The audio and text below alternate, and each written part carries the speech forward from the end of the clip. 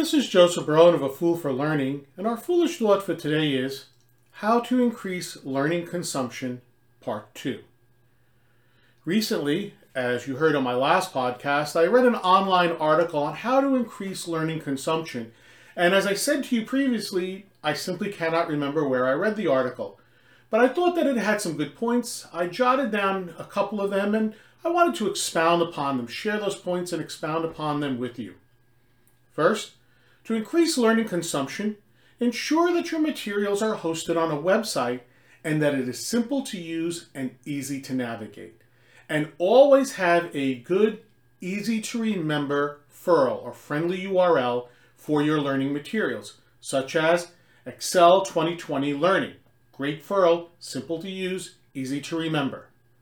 Second, on your website or wherever you are posting it, have a learning path available for your users with your learning or training moving from the simple or introductory to the more complex or advanced. For example, if you use Excel, first thing you want to learn is what is a pivot table. Then the next item to learn is how to create a simple pivot table, and so on and so on.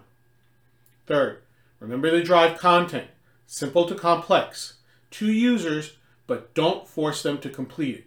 You can do this driving the content to them by emails, text messages, etc.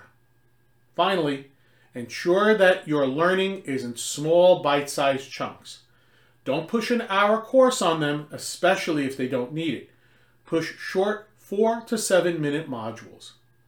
Keep these points in mind if you wish to increase your learning consumption. To learn more about A Fool for Learning, or if you wish to contact me to assist you and your organization with an appropriate learning solution to meet your business needs, please visit my website at afoolforlearning.com. This is Joseph Barone, the CEO of A Fool for Learning, signing out. Remember, learn, perform, succeed.